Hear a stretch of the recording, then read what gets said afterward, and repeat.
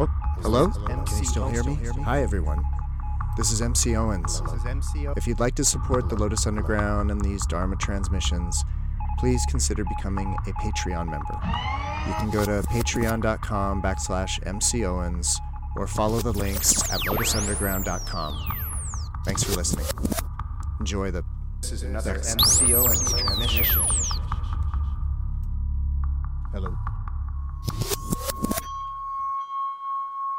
And welcome back to the Lotus Underground. This is MC Owens, and today I'm going to do a brief introduction, a kind of a Dharma talk, on a very, very short sutta from the Anguttara Nikaya, the enumerated discourses of the Buddha, from that section of the Pali Canon, and then I'll do a recitation of the sutta at the end. The sutta that I'll be doing is called in Pali the Vipallasa Sutta, which is the sutta on inversion. So I wanted to do a Dharma talk on this sutta for a few different reasons. First of all, I've actually already done a kind of a Dharma talk on this idea for my Dharma Doors class, which is my Sunday night Dharma talk that I do for the San Francisco Dharma Collective. And so there's actually a whole video on YouTube about this idea, but I didn't really look at this sutra in that class because we were looking at a Mahayana sutra that talked about this idea of inversion. And that kind of brings me to my larger point of why I wanted to focus on this sutta. So as many of you know, the Pali Canon, is the famous collection of early teachings of the Buddha. And the Pali Canon is, of course, considered the earliest writings of Buddhism. And the thing about it is that while that's true, that the Pali texts do seem to be some of the earliest Buddhist writings, what's important to keep in mind is the difference between these individual suttas, these individual teachings, and then what are called the Nikayas, the collections of these teachings. And the point I want to make is that the collections of the suttas as we have them, the so-called Pali Canon divided into the different Nikayas, the ordering, the selection of the suttas, all of that is actually indicative of the school of Buddhism that put those collections together, by which I'm kind of loosely referring to the Theravada tradition, the kind of more Southeast Asian monastic tradition that I'm sure you're kind of aware of. The thing about it is that particular sect or school of Buddhism, the Theravada, being very monastic, the focus is very much on celibacy and morality, what would be called sort of, shila or right action. And so what happens is that the suttas, the teachings where the Buddha is emphasizing either renunciation or celibacy or, just sort of ideas that are related to shila, those suttas are considered the most important. Those suttas are considered the most valuable. And so in the Theravada tradition, certain sutras are given prominence as the major discourses of the Buddha, the most important discourses. And a sutta like this, the sutta I'm talking about today, the Vipallasa Sutta, this is a tiny sutta that gets relegated to the vast regions of this Anguttara Nikaya. And if you have a copy of the Anguttara Nikaya, you know how thick it is. There's hundreds, if not thousands, of different suttas. And so what's interesting for someone like myself who studies Buddhism both as a practitioner but as a historian, what's interesting is that when you begin to study Mahayana Buddhist traditions, or even kind of what would be considered early Mahayana, and I'm speaking of the Sarvastivadin sect, the Mahasamgika sect, and sort of these early forms of Mahayana Buddhism, when you start studying those and looking at those, the idea of the four inversions, which is what our sutra is about today, the Vipallasa. This idea of the four inversions seems very, very significant to other schools of early Buddhism. And so my point is that there were other sects and other schools of early Buddhism that seem to be, or seem to have been, much more psychologically oriented, for lack of a better term.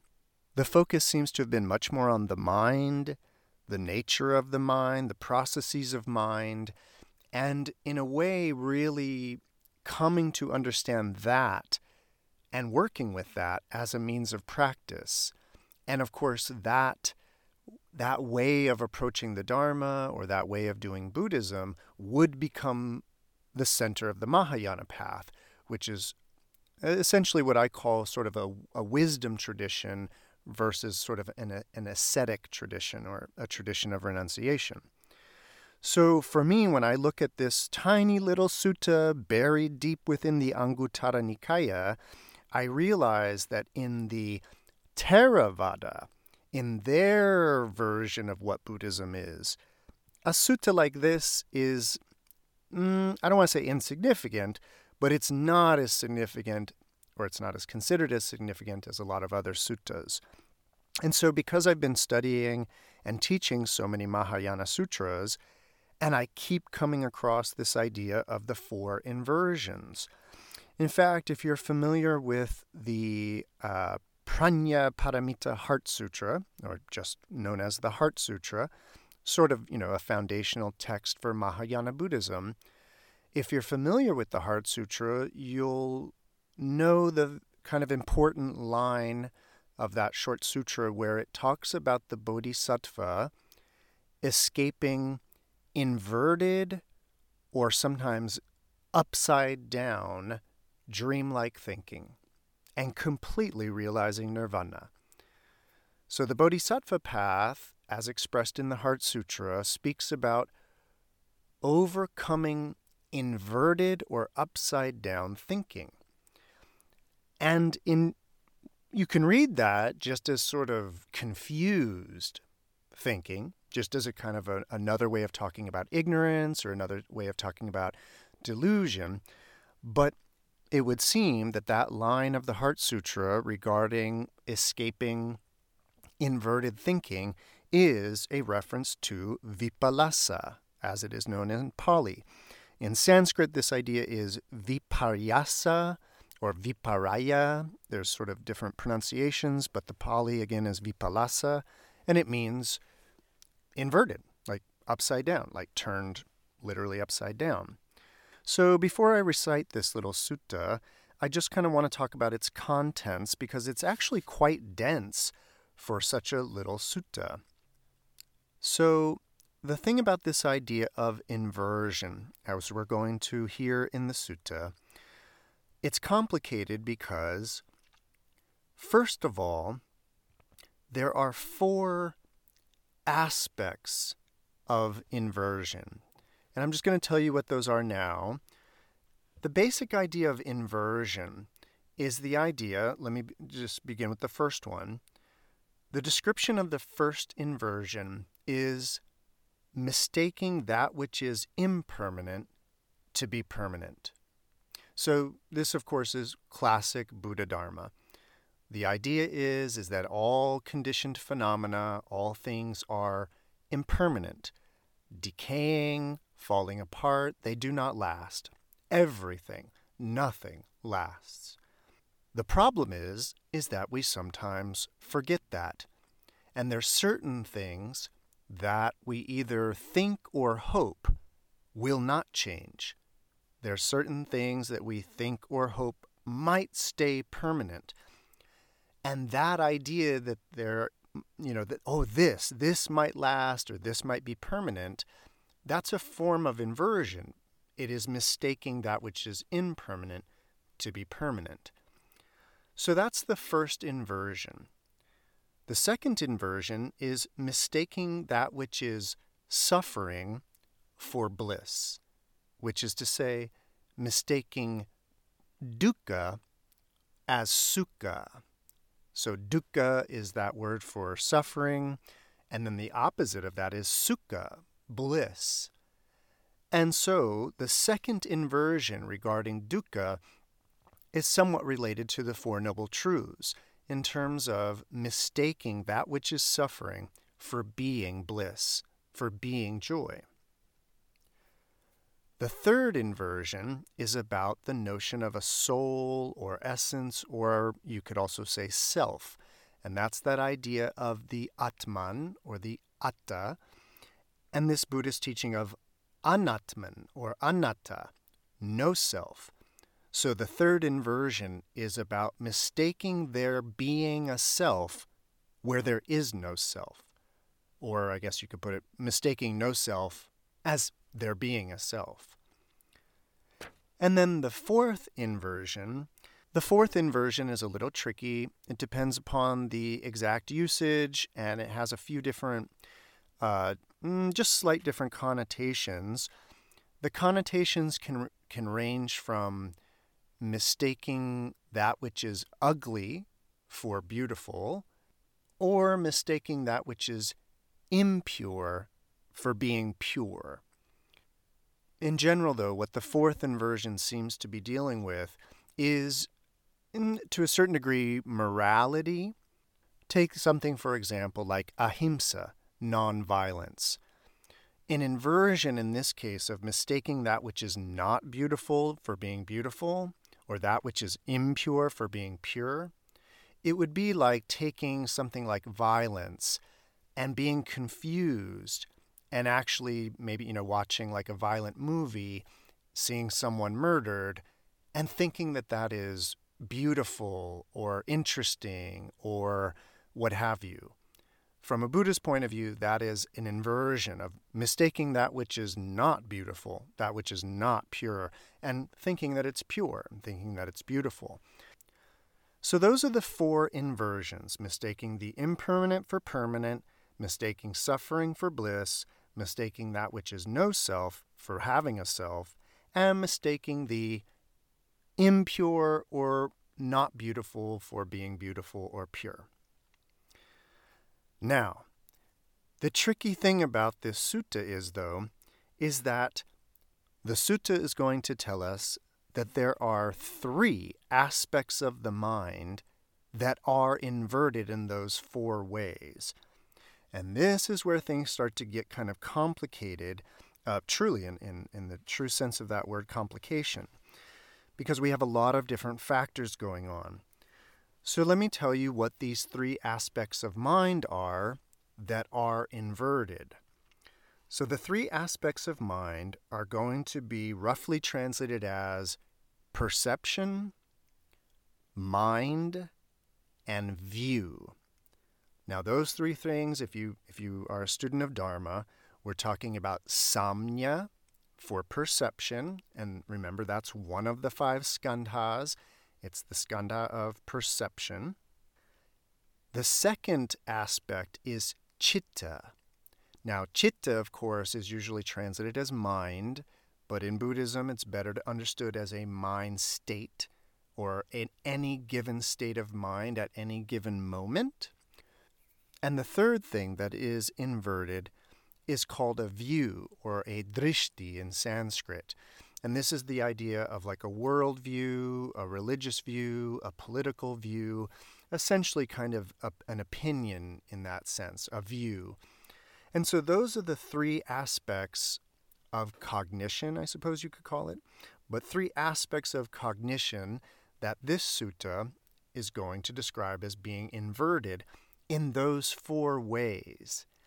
And that's really where you start to get the idea of like a turning of the Dharma wheel. So as many of you know, I teach a course on basic Buddhism called Turning the Dharma Wheel. And the idea of turning the Dharma wheel, even though that is usually used as a phrase for when the Buddha began Buddhism, he turned the Dharma wheel. But turning the Dharma wheel is actually kind of a technical idea within the world of Buddhism, and it has to do with lists like this. It has to do with having these kind of interlocking components where you have these four inversions and then these three things that are inverted in those four ways. And so what you start doing is you start going through the four ways that samnya, perception, is inverted. And what that means is that if you consider perception, to be that the unique way that you perceive the world, the unique way that you perceive objects, the unique way, by unique I mean the conditionings of your mind, but the perception that you may have.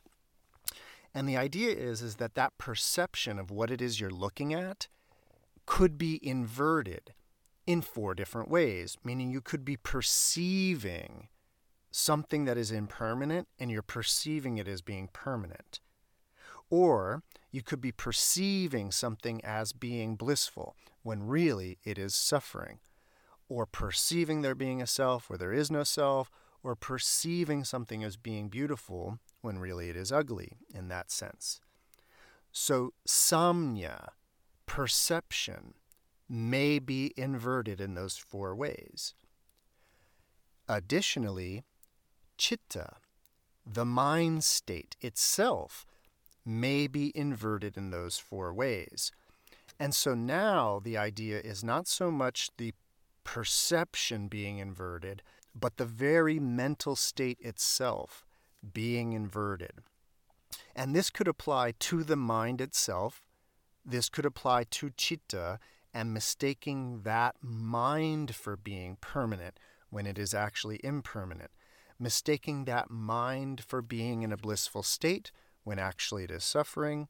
Mistaking that mind state to have a self when really there is no self or agent there.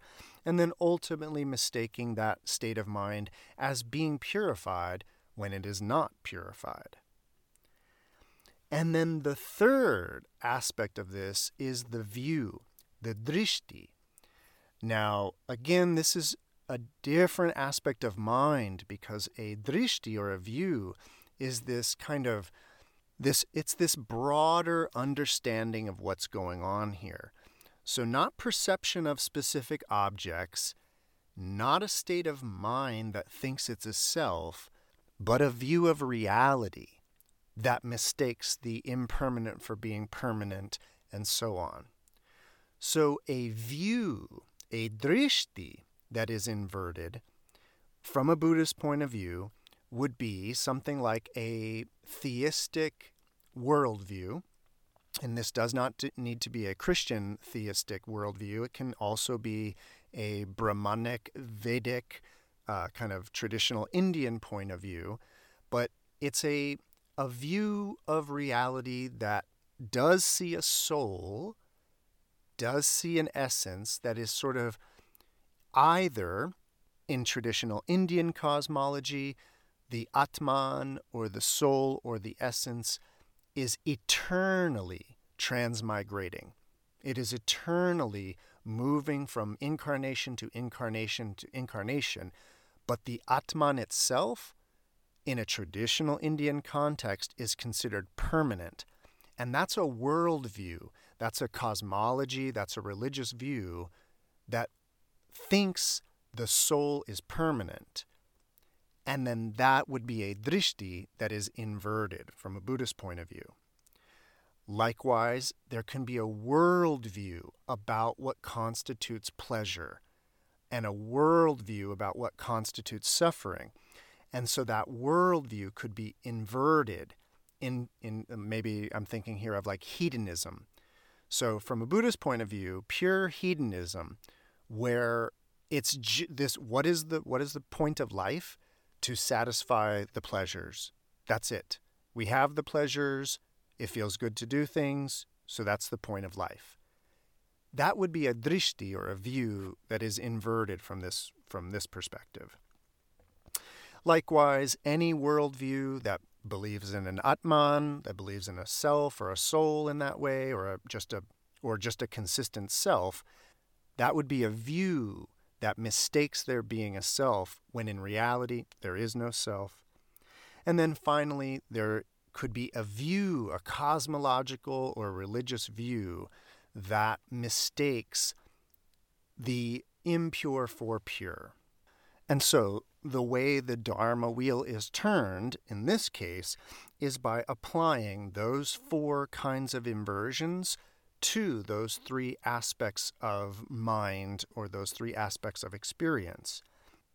Now, like any good teaching of the Buddha is going to outline these 4 inversions of these 3 aspects of mind. But of course, the sutta will provide the remedy or the cure for these inversions. And so on that note, I'll just let the sutta speak for itself when I do the recitation. There's just one last thing that I want to point out before I do that reading. It's going to have to do with the very end of the sutta that I find very interesting. As I already mentioned, a sutta like this doesn't get a lot of prominence within the Theravada tradition. You don't hear about this teaching much, and again, it's kind of relegated to an obscure part of the canon. And so, like I was saying, there's a way in which there's another Buddhist tradition, a kind of early Mahayana Buddhist tradition, that seems to have been much more interested in this idea of the vipallasa, or the inversions. And so I couldn't help but notice, and so I'll bring this to your attention now, that the end of the sutta, it starts to sound a little bit like a Mahayana Buddhist sutra, where it starts talking about Buddhas, multiple Buddhas, not just the one Buddha, but Buddhas appearing in the world, and also a kind of a metaphor that you hear of a lot in Mahayana Buddhism, which is the light of the Buddha. So what we're going to hear about at the end of the sutta are these Buddhas arising in the world, sending out a brilliant light that reveals the Dharma.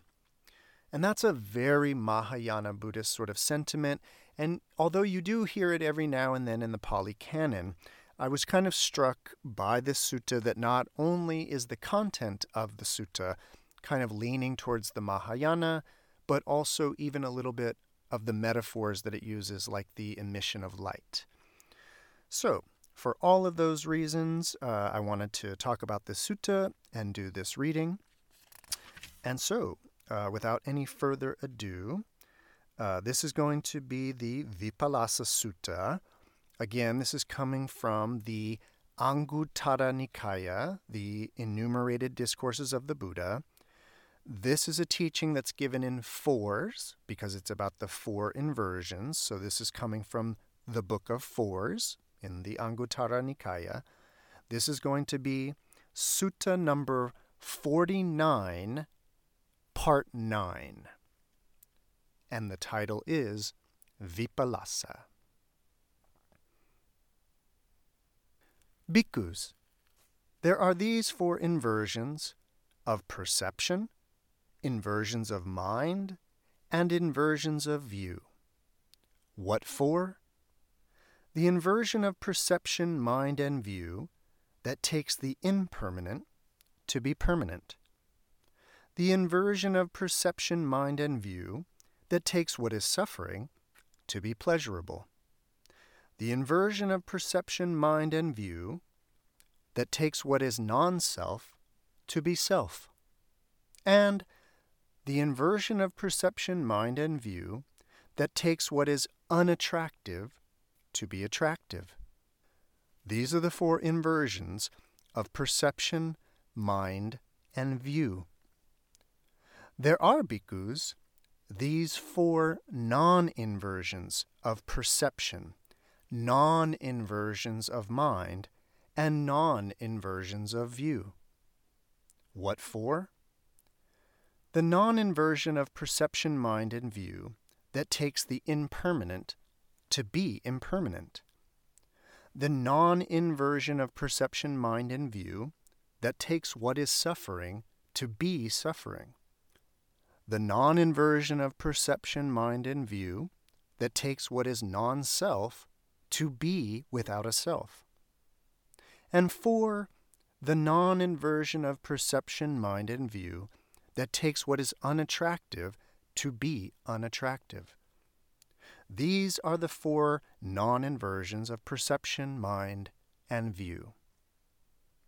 And then the Buddha said in verse, perceiving permanence in the impermanent, perceiving pleasure in what is suffering, perceiving a self in what is non-self, and perceiving attractiveness in what is unattractive. Beings resort to wrong views, their minds deranged, their perception twisted. Such people are bound by the yoke of Mara and do not reach security from bondage. Beings continue in samsara, going from birth to death to rebirth. But when the Buddhas arise in the world, sending forth a bright light, they reveal this Dharma that leads to the stilling of suffering. Having heard it, wise people regain their sanity. They see the impermanent as impermanent, and what is suffering as suffering. They see what is non-self as not having a self, and the unattractive as unattractive. By the acquisition of such right view, they overcome all suffering.